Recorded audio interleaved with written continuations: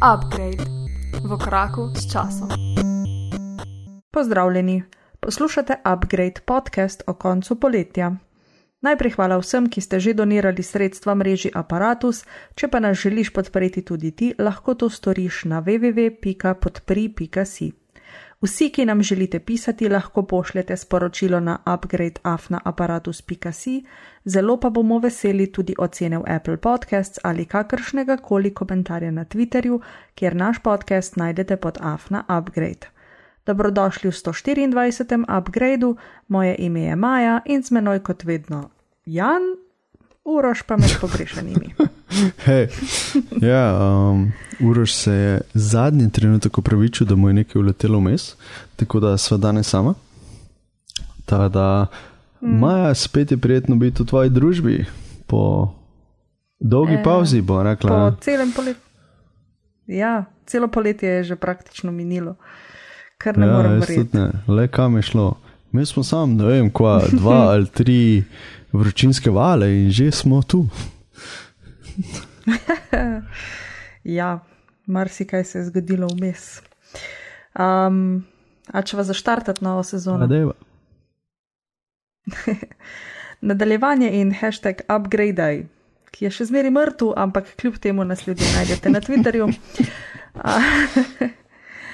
Tako nas je našel Igor Harp, na Twitterju ga najdete pod @kalanderq, sprašuje o epizodi o športnih gadgetih in appih, se pravi, če bomo kdaj kaj več o tem povedali. Potem pa sem rekla, da mogoče pa res naredimo kdaj kakšno tematsko epizodo, nikoli ne veš. V glavnem, človek se zanima za šport, hvala za vprašanje, ne vem, bomo se zmenili, verjetno ne. Sicer, če je kakšen zanimiv gadget, ga itak umenimo, ne. Mislim, fuješ koja, da Uroš danes ni. On je mislim, da edini športnik iz te ekipe, ki redno teče. Mislim, jaz zase vem, da ne. Niti kaj pretirano ne športam, Maja, ti? Ne, tudi premalo. Ja, da imamo zdaj tu 2/3 ljudi, ko ne športajo, pa 1/3 ljudi, ki športa, pa fura, da govori na splošno, ne samo športu. Ja, definitivno so po moje dal Uroš kaj pripričati o tem. Vem, da uporablja definitivno svoje športne gadgete in rad treka, kako teče in še druge aktivnosti, da mogoče v eni od naslednjih epizod. Morda. Ja. Ok, potem je Andro Lebdim 45 na Twitterju. Že 13. augusta, torej to je 9 dni nazaj, nas spodbudil, da že komaj čaka nova epizoda Upgradea in seveda mi tudi, ampak obljubili smo, da prijemo nazaj 23. Tada nismo mogli kar naenkrat vsekati nove epizode vmes. Tada, evo, tukaj je nova epizoda, Andro, in upam, da boš užival v njej, tukaj bo mi dva danes. Ja, absolutno. To zdaj lahko narediva, veš, čestitke in pozdravljanje. Naj odloži delo in skrbi in za trenutek prisluhne radijskim valovom. Točno to. Ja, no tako.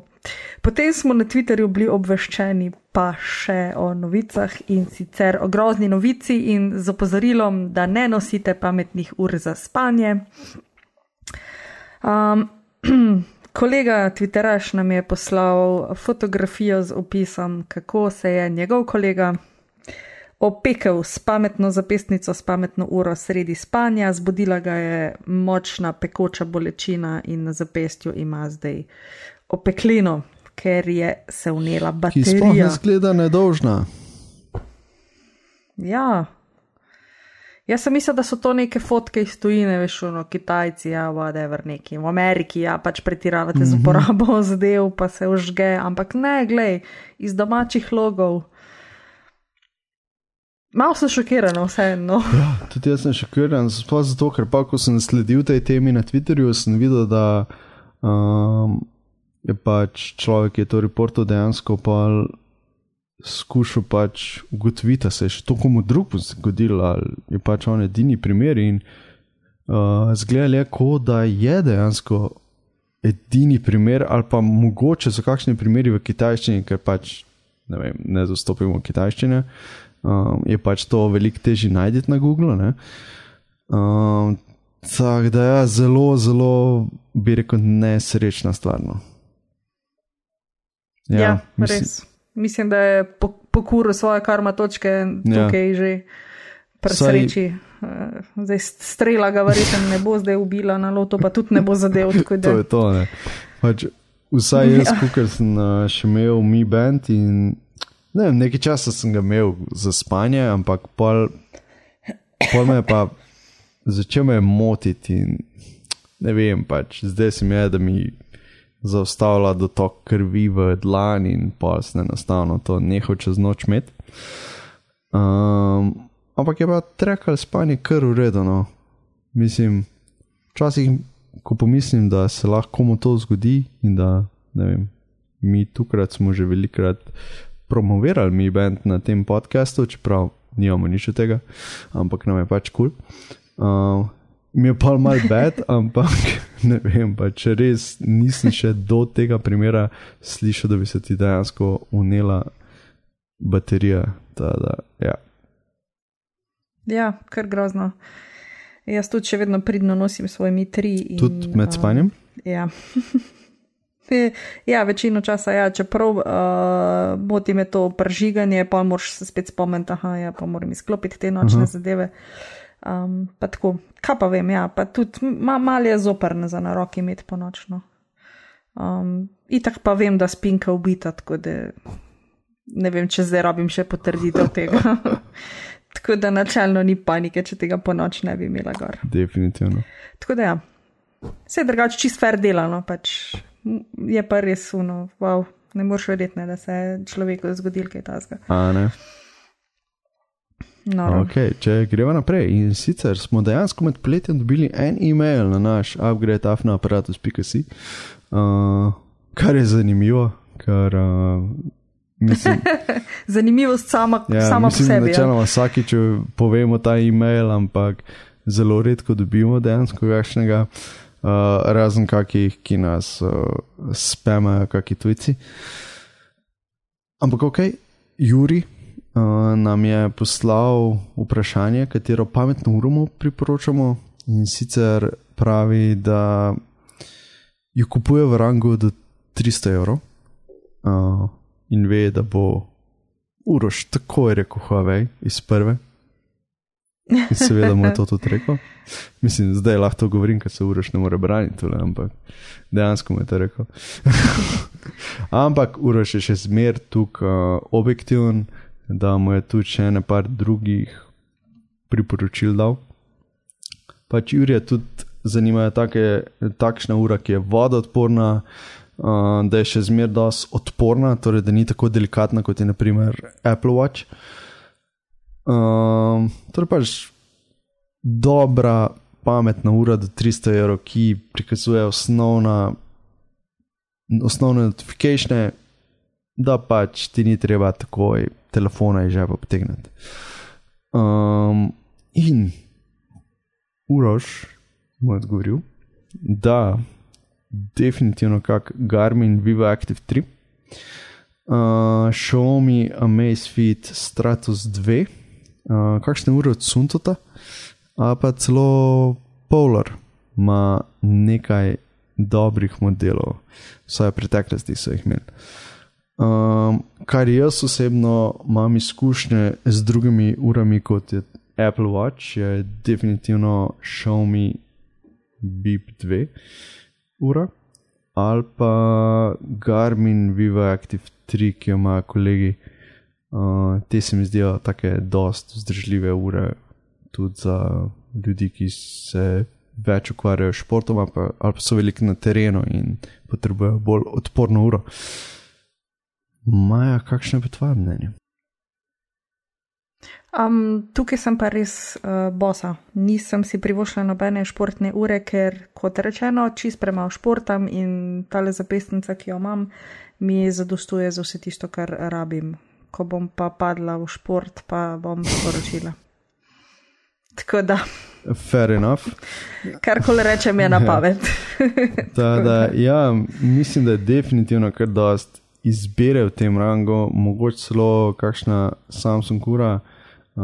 Definitivno priporočam, da si najprej prebereš več reviewov na internetu, pa da pač pogledaš med temi urami, ki smo jih mi izbrali in jih priporočamo. Tako. In če kaj nabaviš, sporoči. Ok, pa ena zanimiva tema, ker se pač nismo slišali uradno med sabo 2 meseca. In sicer, katere gadgete smo kaj pridobili čez poletje in sicer pač upgrade ekipa. In Uroš pravi, da je pridobil novo krilnico. Pa rečemo, da je to gadget. Rečemo, da je to gadget oziroma bolj upgrade hiše. Sem mogoče ima pa high-tech, ne vem, ogrevanja, veš, neko čist noro peč na pelete ali pa toplotno črpalko povezano s telefonom in pametno hišo. Tako da, ja, ko bi le Uroš bil tukaj, da bi nam lahko več povedal. Pravi, da je še tudi nabavil Unicorn Onesie in Unicorn Floaty, kar predvidevam, da je bilo za Metal Days ali neki. Ja, mislim, da pa je tudi na morju spravil svoj Floaty. Okay. Tako da. Super. Zvest samorogom do konca. In Maja, kaj si ti dobila? Fajn. Jaz sem dobila tiskalnik nalepk. Okay. Ja, prenosen tiskalnik nalepk, majhen gadget, v katerega vkucaš besedilo, ga celo urediš, imaš krepko ležeče, z okvirji, brez okvirjev, celo šumnike imaš in potem printaš nalepke. In imam zdaj vse poleblan. Če imaš zdaj vse poleblan, ja, to. Vse imam poleblan in veš, kak je fajn, ker končno zdaj vem, kjer kabel sem v roke prijela. Veš, vse, kar imam v omarah od kablov, imam zdaj lepo gor nalepko. To pa še k temu telefonu, to od te naprave. Edin nisem se še spravila plezati od zadaj za televizor pa za računalnik. Tist še moram na obeh stranih polepiti. Veš, nikoli ne veš, kako je že to za en kabel, kam se že to preklop. In to še imam za narediti, ne. Drugač pa, ja, full fine stvar. Plastificirane nalepke, dobiš jih v vseh možnih barvah, lahko printaš. A so to tako v kakem kolutu ali kako so? Ja, na kolutu. So v bistvu taka kaseta noter in potem je na kolutu noter trak in potem se to termoprinta. Tako da imaš pa različne trake, tako da lahko printaš različne širine. Dolžino si tak sproti zmisliš, koliko želiš imeti, ne, tudi font pač ustrezno popraviš. Barve imaš pa se od printaš črno na belo ali belo na črno ali zeleno, roza, karkoli pač, odvisen kakšen trak nabaviš. Oh, nice. Tako. V bistvu v zapiske sem dala link do napravice, ful se mi dopade, no, in nalepke so ful zdržljive, tako da načelno bi morali te napisi ostati dolg časa na stvarih, ne. Ni pa to sem za kable, ne, lahko si označiš tudi, ne vem, knjige, ne vem, v skrinji, plastične tupperware, v glavnem, se da porabiti, no. Tako da v bistvu karkoli. Zelo univerzalna zadeva. Nice. Ja. Ok, Jan, kaj si pa ti dobil? In sicer... konc julija se je uradno začela prodaja Apple Watcha v Sloveniji. Tak ne vem, po 3 ali 4 letih. Še naši jugovzhodni sosedje so ga prejmeli. Ja. Ma ne moj. In sem si ga končno privoščil, no, to 4. generacijo Apple Watch imam zdaj. Da sem zamenjal svojega Xiaomija za Apple Watch in dejansko sem navdušen zato, ker pač itak imam cel ekosistem od Apple in tako Apple, tako iPhone kot Mac se zelo lepo povežeta s to novo napravo in naprimer na Macu imam to možnost, da pač odklenem zdaj računalnik z Apple Watchom, torej samo s tem, ko sem blizu in seveda, ko ga zbudim. Medtem ko telefon praktično vsi notifikationi zdaj letijo direkt na Apple Watch in posledično se telefon ne vibrira, ne prižiga se zaslon in zaradi tega prihranim na bateriji. Po drugi strani pa cool. full mine dejansko v roke jemljem telefon iz tiste navade, ko ne vem, hočem videti, koliko je ura, hočem videti, kje nove notification imam. Pač ne, malo sem se odvadil, no, in full mi paše dejansko. A veš, zato ker nimaš dejansko tistega tika, da moraš vzeti, da moraš videti, kaj je ga. Ja. Ej, pa to je super. Dejansko je fajn. No, fajn. Na zadnje se še odvadil s telefonom okoli hoditi, bo šel ven brez njega. Težko, zato ker dejansko Apple Watch deluje s telefonom. Pač, ne moreš biti preveč stran. Ja, 4G verzija, ja. Ja. To je to. Cool, no, fajn. Cenovno? Cenovno pride, jaz sem vzel ta večjo verzijo, ko imam večje zapestje, torej 44 mm, prije 465 €. Cool. To je to. Lepo. Vredno svega denarja praviš. Sploh, če si tukaj globoko v Appleovem ekosistemu, kot sem jaz. Ja, valjda. Potem ti vse funkcionira, ne? No, super, lepo. Cool. No in potem drugo vprašanje, kaj smo še počeli čez poletje, razen nabavljali nove gadgete. Uroš je, kot mende že vsi veste, bil na Metal Days. Ja, mislim, tisko tega ne ve, ne. Mislim, sam pogledal od Uroša Instagram, a pa če ga imaš na Facebooku, ker to je bilo kar napeto tisti teden, ko je Uroš bil tam. Noro. Bo sam verjetno kaj še več povedal o spominih. Drugače pa tukaj zapisal, da je sprobal zipline na planici, bil na morju in šel na izlete po Sloveniji, tako da bravo Uroš, dopust v nulo. Ja, Maja je bila par dni na morju, par dni v termah, vmes je malo delala, nekaj prebrala in pogledala, kolikor se je le dalo seriji, tako da tudi fajn. Jan? Ok. Jaz nisem še bil na tak glavnem dopustu, to grem naslednji petek. Naslednji upgrade je brez mene. Upajmo, da bo vsaj Uroš, ker drugače bo Maja imela monolog tule, ne? Ne. Ja. Vse to se še ni zgodilo. Mislim, da bi bil samo en človek.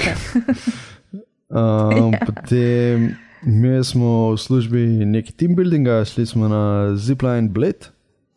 Full dober, res. Cool. Priporočam. Res imajo, koliko imajo, 7 prog. Fajn. A je to visok? Ja, je kar visok. Ja, greš čez reke ponovadi, da 20-30 metrov se zihar nad reko. Ampak itak si tak dvojno dvojno si varovan, ni šanse, pač, pa zmerite oni te prepnejo, ne se sam ne prepneš, da si zihar, da je v redu, ker so pač usposobljeni, pač vem, da imajo neki speed poseben, ne neki speed, ko so si ga zmislili kot ta firma, ampak dejansko me zdi nek reševalni speed, ne vem, za plezalca ali neki, da so ljudje usposobljeni za to. Da imaš ti občutek varnosti. Najboljše je zipline je, ko greš nekje 6 km/h in ga res brziš lepo. Epic je. Da Maja priporočam. Ni šans. Ni osnovnih šans. Mene groza že pol metra od tal, kaj šele, da bom na štriku vesela, ja seveda. Ok. Moj bog. Ok. Lahko sam še črno limuzino tam parkirajo na koncu. Pol, kar neki PlayStation sem prešpila in sicer 2 igri. Horizon Zero Dawn, ki mi je vzela po moje 30 do 35 ur. In pa The Last of Us, končno sem prišel do te igre, ko v bistvu je že iz PlayStation 3, iz leta 2014. Ampak jaz sem špilal remastered verzijo za PlayStation 4 in dejansko full dobra zgodba. In sem vesel, da sem prišel čez to igro, čeprav je označena kot horror, zato ker moraš zombije pobijati in so res grozljivi in jaz nisem najbolj človek za take zadeve. Ampak sem vesel, da sem prišel čez, ker pač, kot pravim, dobra zgodba. No, super, samo nisem umrl večkrat. Ampak srečo imaš respawn. Ja. Vse staro, kar je pa bilo pač delo in delo. Ja. No ja, potem boš pa zdaj počas res si zaslužil dopust. Yep. Ok, zdaj brziva na govorice in napovedi.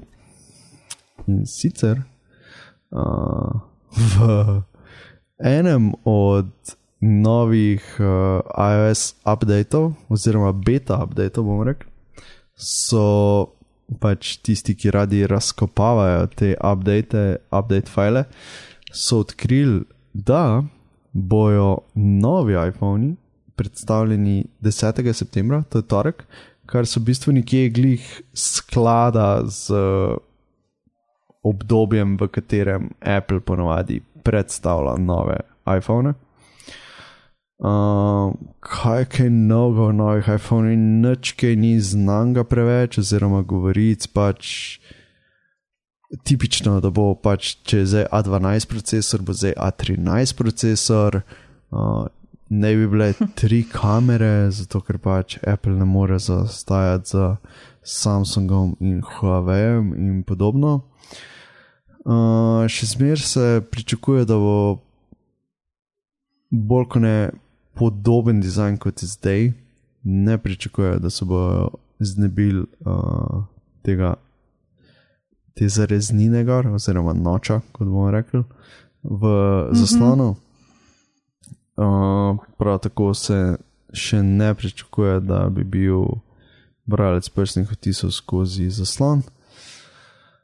Tako da ne vem, pač trenutno nisem pretirano navdušen, kaj bo v novi generaciji iPhone-ov. Baje ne bi se imenoval direkt iPhone 11, ne iPhone XI kot 11, tako da ok, bomo videli, kaj bo glede tega. Ja.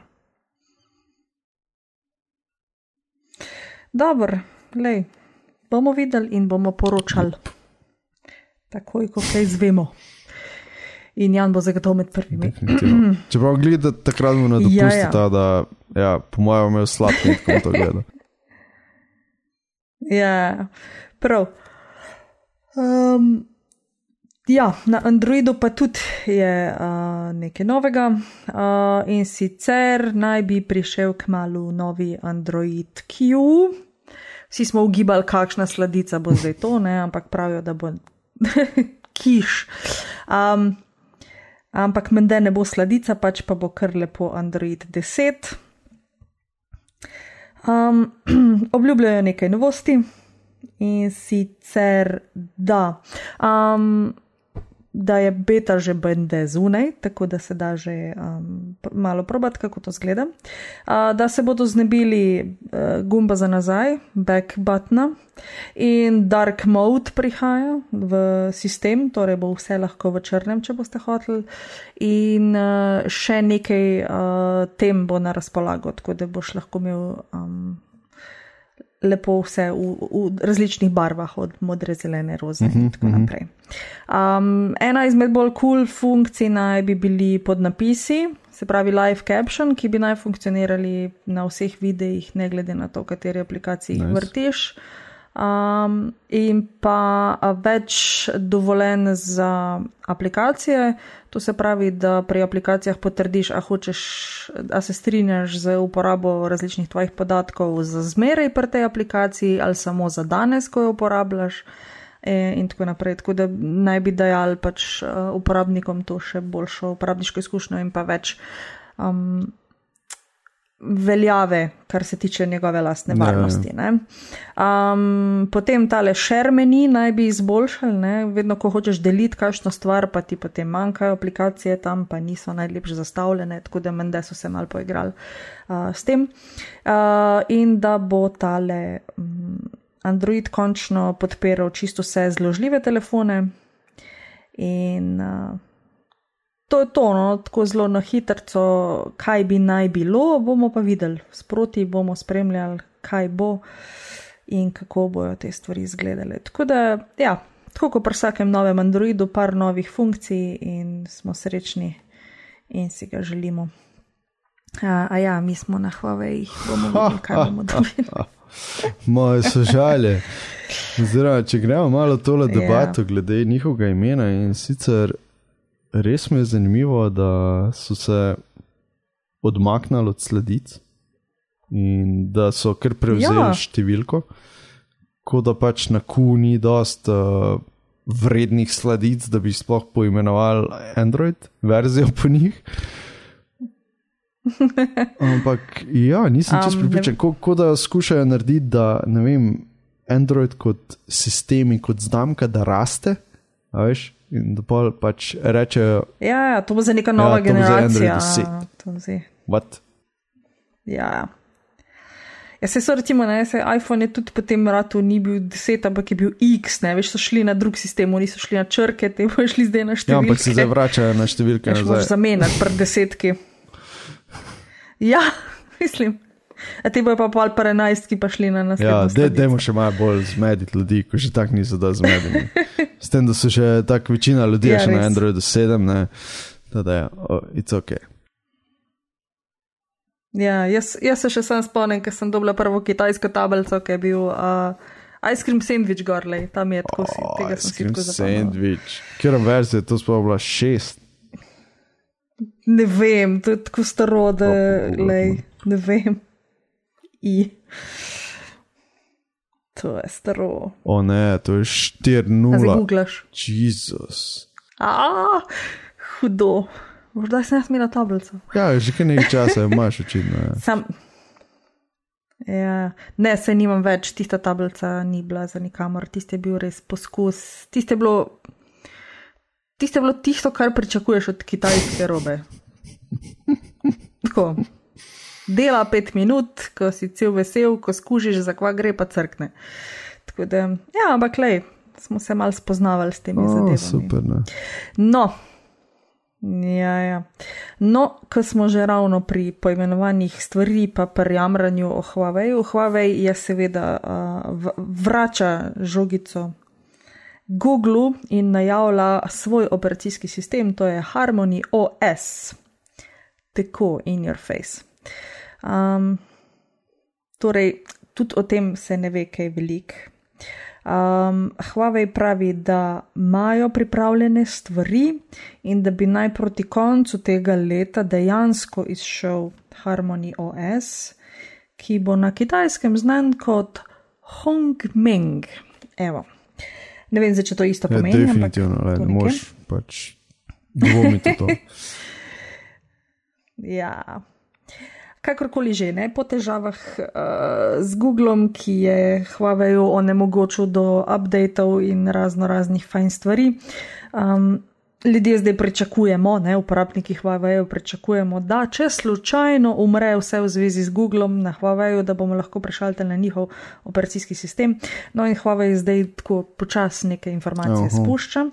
Pravi, da je naredil operacijski sistem, ki bo podpiral čist vse pametne stvari, od ure do avtomobila in kar bi bilo fajn, ne? V teoriji se to sliši super.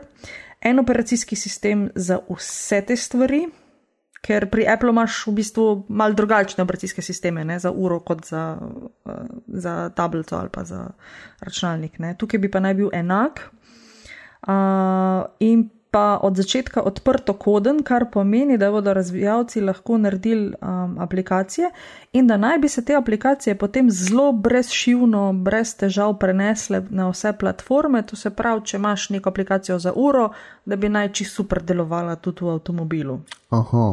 Če to rata, tudi prav. Ja, zdaj s tem odprtokodnim sistemom si jaz mislim, da računajo na to, da bodo ljudje razvili full fine aplikacije za njih in da bodo čim prej pravzaprav konkurenčni drugim operacijskim sistemom. In to je v bistvu še največ, kar sem uspela zvedeti o zanimivostih tegale operacijskega sistema. V glavnem se veselim novic z tega področja, no me zanima, kako bo.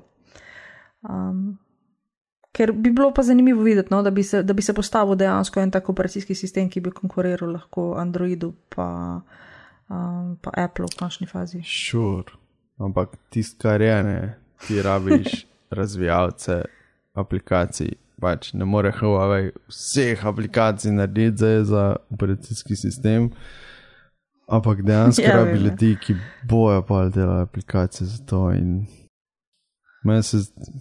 zato pa je odprto kodni, ne, tako pač upa, da bo dobil zdaj. Ja, to je vse lepo in prav, ampak konca, če ne bojo oni spodbudili razvijalcev in da bojo razvijalci videli dejansko nek smisel tem in dodano vrednost, pa ni šanse, da bojo še za en dodatni mobilni operacijski sistem razvijali svoje aplikacije. A veš, to smo že videli, da je pogorel pri Windows Phone, pri Samsungovem Tizenu, pa verjetno še pri kjerem mobilnem operacijskem sistemu, ki sem ga pozabil zale, in pač dejansko trenutno živita samo dva velika operacijska sistema in to je to. Ja. Lej, ne vem, mogoče pa bo ta tretji. Jaz tem sam rekel, so srečo s Huaweijem in lahko gremo na bentenje. Ja. No, povej, kaj je z bentenjem? Jaz bentenjem, bentiva zato, ker ni uršena, sej taki drugega ne moramo, no. Prva epizoda v tej sezoni pa nismo sestavljeni, no. Ne reč, da je to zdaj napoved za naslednje epizode. Upamo, da ne, ja. Tako da. Ok, sej itek že bentima čez celo epizodo tada moja šla kar lepo naprej v hardware in sicer Intel je predstavil v svoji 10. generaciji procesorjev še eno, kako se reče, še eno edicijo zraven, in sicer, ki se imenuje Comet Lake, poleg Ice Lakea, kar je zanimivo je, da naprimer Ice Lake, ki je bil prej predstavljen, je izdelan v 10 nanometrski tehnologiji, medtem ko Comet Lake, ki je bil danes predstavljen, je izdelan v 14 nanometrski tehnologiji iz nekega razloga in ful je nekih čudnih nejasnosti okoli teh dveh tipov procesorjev, ki sta iste generacije, ampak ima ta različne specifikacije iz nekega razloga. Pač prva je ta, ki je najbolj očitna, potem naprimer, da Ice Lake ima samo do 4 jedrne procesorje, medtem ko Comet Lake ima do 6 jedrne procesorje, potem procesorsko jedro od Ice Lakea je zgrajeno na Sunny Covu, medtem ko procesorsko jedro od Comet Lakea je zgrajeno na Skylakeu +++. Kaj? Ja, pač tu se mi zdi, da je že tukaj malo bolj napredno od mojega razumevanja procesorjev, da mi sploh ni jasen, kaj se tukaj dogaja. V tej tabeli, ki jo trenutno gledam, je pač označen, kaj ima tu sploh ne moreš generacije, ker ste iste generacije. Pač kaj ima en tip procesor je boljš, pa kaj ima drug tip procesor je boljš. In potem seveda imaš v Ice Lakeu, ki bi predstavljen tak še 11. generacijo grafičnega procesorja, medtem ko Comet Lake ima 9 pa pol generacijo grafičnega procesorja, torej očitno slabšo. In Ice Lake podpira rame do DDR4 3200, medtem ko Comet Lake podpira rame do DDR4 2667. Kva? Ne vem, toliko je Intel zakompliciral tole iz nekega nepojasnega razloga, da mi ni čisto jasno, koliko se bojo dejanski uporabniki odločili, kjer procesor bojo vzeli. Ja, res. Sliši se zelo komplicirano. Zanimivo. Wow. Neki so kadili. Vidiš, ja. Pa se pa naj človek znajde v tej tehnologiji, glej. Čisto tako kot tale naslednja novica, ne. Evo, zdaj ne veš, kako bi se odločil med procesori, ki sta enaka in zelo različna hkrati. Ne, od začetka nismo znali niti telefona prav držati. No, zdaj nam pa javljajo, da ne znamo niti kartic pravilno shranjevati. Ja. To je novica iz Applovih logov, ki imajo titanium card, ne? In hudič je, da je ta zadeva sicer čist fajn kartica, ne? Ki pa je narejena iz titana. In hudič je, ker se ta zadeve ne smeš nositi zraven ključev in podobnih zadev, ker se uniči. Recimo ne sme biti v usnjeni denarnici, ne sme biti v kavbojkah, ker se potem barva spremeni in potem postane grda. In tako, glavne. Moje, sploh ne smeš dati kot plačilno sredstvo za terminal, da jo vtaknejo noter, zato ker jo popraskajo. Sploh, ja, v terminalu jo bo čisto uničili, tako da to je lahko res sam brezstična. No in glavne, zdaj so izdali še navodila, kako se ta zadeva shranjuje in čisti. Z krpico iz mikrovlaken, z nežno namočeno v izopropilen alkohol, tako da. Ja. A lahko prosim, ne, no. Že par alkantari smo se narežali. Mislim, kakšne materijale to dajete ljudem v roke? No? Meni se zdi, da Apple ima preveč ta občutek, da mora uporabljati res te prestižne materijale, da bojo ljudje imeli občutek, wow, imam Appleovo kreditno kartico. Zdaj sem pa nekaj več. A veš, zato ker in pa pride take bedarije, pač če hočeš imeti svojo kartico v prvotnem stanju, pač moraš delati to, pa ne smeš delati tega, pa to, in pa prijemo do tega. Ja, res je noro. Ampak, ne, proti zdravi pameti Apple začuda res daje ful občutek več vrednosti svojim lastnikom. Mislim, ne vem, zdaj, če je to tebe tudi tako popadlo, no, ampak vidim to tako, hecen se mi zdi, recimo, nekaj imaš talente, ki si une nalepke, veš, jabuček, ki dobiš zraven izdelkov, si nalepijo na avto. No, jaz si nisem. Tako, ja. Ful mi je fajn. Zanj sem se glih peljala z enim avtom, takim mal starejšim, mal bolj zdelanim, z Appleovo nalepko, pa je tako, lej, še en pameten lastnik je ful ponosen na svoj telefon in ne boš verjel, ne. Na sovoznikovi strani se stegne ven ženska roka, selfije dela, telefon ven pri polni hitrosti, jaz tak upam, da ti pade tale telefon, da ga povoziš. Res, nismo videli na Apple nalepke, daj nam pokaž še, kaj imaš v avtu. Pač, ko jaz vidim Apple nalepko na starem avtu prilepljeno, mi sam sporoča, da imam za, ne vem, Maca, ne vem, če je nov ali pa rabljen, ampak nimam pa za boljši avto.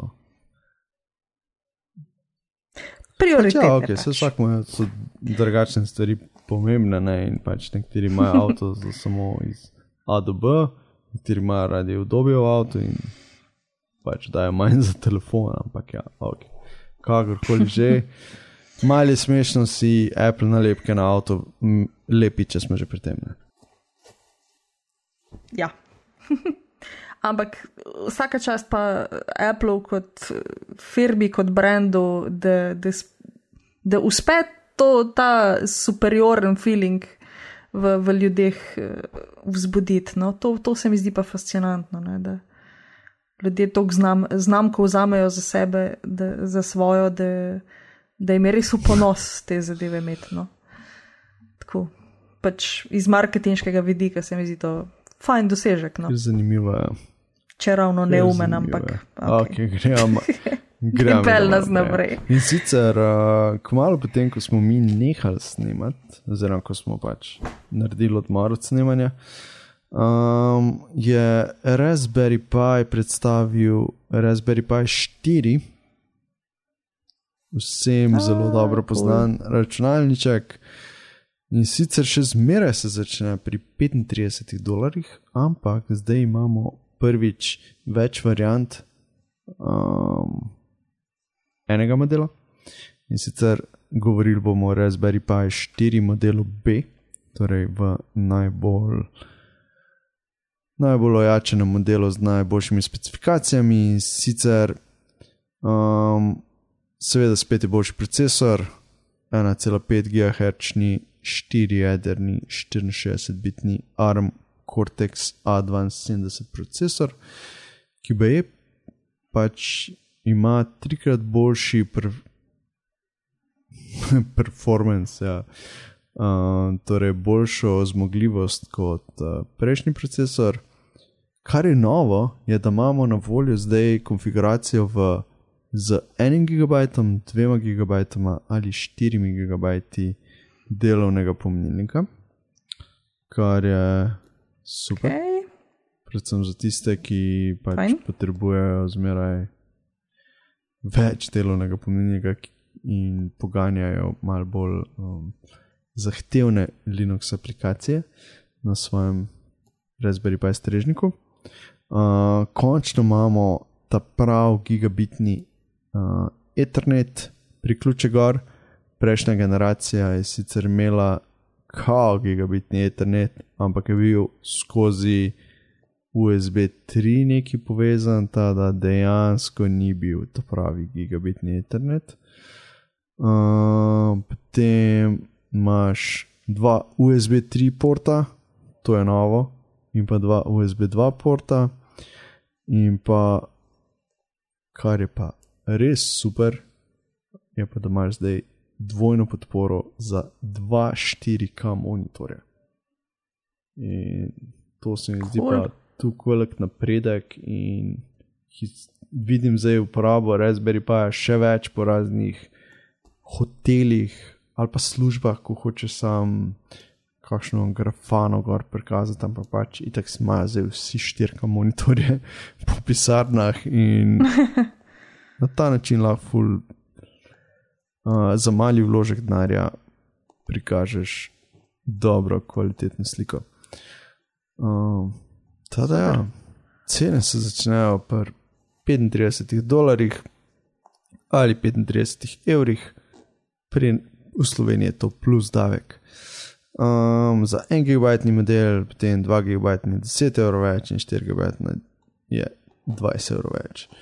Tada, če kdo razmišlja o nakupu novega Raspberry Pi, ima zdaj definitivno priložnost. Lepo. Ja. Ok. Zdaj smo zaključili vse, kar smo imeli o hardwareu. Gremo naprej na software, in sicer kar neki debat je bilo o različnih poslušanih posnetkov od Alexe, od Siri in od Googlovega asistenta skozi poletje. In kako se je ugotovilo, naprimer, da različni Amazonovi uslužbenci oziroma firme, ki imajo podpisane pogodbe z Amazonom ali z Appleom ali z, kaj še imamo, ta tretjega, zdaj mi je še čez glavo prišel. Ja. Torej, vsi trije imajo problem to, da začne nekdo poslušati te posnetke in da potem glede tega skušajo analizirati, kako boljše narediti izboljšavo govora. Pa ja, Kaj to ni logično, da nekdo to posluša? Ja, v bistvu je, ampak ni. Zato, ker naprimer pri Apple se je zelo velikrat izkazal, da ta zadeva itak skozi poslušajo, zato ker pač čaka na ukaz Hey Siri. Oprosti, zdaj, če sem ti to sprožil, ampak ja, ok, no. Pač na ta ukaz čaka. In ker je nehno posluša, naprimer, saj meni se je dogajalo, dokler sem imel Apple HomePod, da ko smo gledali serijo in noben ni omenil niti te besede, je zvočnik začel pač to je tisti tipičen response, ko pač čaka potem, da rečeš, ne vem, how's the weather, ali pa nekaj, zato da ti pove nazaj. Yeah. In fulkrat se je zgodil po poročilih, da se je Siri vklopila v ful neprimernih trenutkih. Ne vem, včasih se je vklopila med prepirom, med intimnimi trenutki v spalnici, med poslušanjem glasbe in podobno. In ker so očitno to analizirali pravi ljudje, kar ja, pač sliši se logično, ampak po drugi strani je pa udor v zasebnost. Imamo zdaj tukaj navodila, oziroma jih je Diverge objavil, kako dejansko izbrisati svoje Siri posnetke iz Applovih serverjev. Seveda postopek je vse preko enostaven. Da priporočam, da zelo podrobno slediš tem navodilom in so srečo. Pa pivo dve zraven. Ker zakaj bi bilo preprosto, jel? Ja. Boš ti to probal zbrisati, ali si že? Definitivno bom probal, nisem se še lotil tega, ker sem malo len. Ampak ja, mislim, da dejansko ne moš poslušati teh posnetkov, sam lahko daš nek zahtevek, da jih izbriše. Bomo videli. V teoriji GDPR funkcionira. Ja. Dobro, da smo iz Evrope, ne? Tako je. Good for us. No, in tukaj je še ena stvar, ki ne funkcionira. Prišel je YouTube Music, link je v zapiskih, če še tega niste sprobali, jaz ga sploh še nisem sprobala. Uroš je predlagal tole novico in pravi, da je meh. Tako da ja, če imate kakšne povratne informacije, kako se vam zdi, če ste ga sprobali, povejte, sporočite, nas zanima. Jaz bom pa tudi malo pobrkljala, no, pa bom pogledala, kako je s tem. Ti si sprobal že kaj? Ne, jaz imam Spotify, mene ostale stvari sploh ne zanimajo, da ja, vso srečo z music, YouTube, ja, bo Uroš povedal kaj več o tem. Ja, glej. Ja, prav. Nič ne, mislim. Približuje se koncu da grejo na zanimivosti. Peva na zanimivosti, ja. No, če ste dopustniško razpoloženi oziroma če se med delom radi zamotite s kakšnimi drugimi aplikacijami, ne samo tistimi, ki jih zahteva vaše delovno okolje, obstaja strojna oprema, ki vam pomaga ustvariti iluzijo, da vedno pridno delate. Ker nič ni bolj neprijetnega kot to, da imaš ekran poln enih oken s sumljivo vsebino, ne? Pa dobro, to sta lahko tudi Twitter in Facebook, da o čem bolj sumljivem ne govorimo. Ko vstopi sodelavec, ki tega ne bi smel videti, ali pa dej šef. No, tako, zato obstaja en majhen gadget, ki se ga dost enostavno priklopi na kompjuter. Gre za dva koščka strojne opreme. Eden je oddajnik laserja in ko se ta laser prekine z nekom, ki gre mimo njega, ta odda signal sprejemniku, ki ga čist preprosto vklopite v svoj računalnik, v USB port in vam ta napravica takoj ugasne vse neželene okna in zgleda, kakor da vaš čas pridno delate tisto, kar bi bilo treba. Par evrov in napravica lahko vaša. Edino pravijo, da lahko se jo pretenta, če nekdo prehitro hodi, pa je prehitro za laserski žarek, da bi ga ujel, pa laserski žarek mora biti usmerjen v nekaj, ne, tako da v praznem prostoru ne bo funkcioniral, tako da ga je treba strateško namestiti na eno dobro mesto, da bo funkcioniral. Ampak ideja je dobra, no, tako da evo, lahko pridno delate dalje. Super. Torej, javni pravi, tako ne rabijo tega, da vsi tisti, ko smo v zasebnem sektorju, se lahko to umestimo. Ok, pol je pa še Uroš dodal en link in sicer mount.com. Vem, da se malo čudno sliši, ampak dejansko to pomeni mobilesowned.com. In sicer spletna stran, na kateri si lahko narediš svoj osebni direktorij vseh mobilnih naprav, ki si jih kadarkoli imela. In potem, seveda, če veš vse datume, od kdaj do kdaj si jih imel, koliko si jih kupil tisto leto, pač dobiš različne grafe, pol lahko značiš, če še zmer imaš to napravo, če še zmer uporabljaš, če ti je dejansko bila všeč, če ti ni bila všeč, lahko daš tudi različne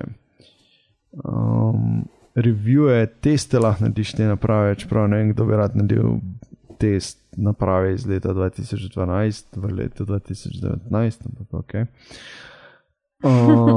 Pa seveda tudi Jaz imaš čim primerjata, veš, ono. Ni imel barvnega zaslona. Ja, res relevantno.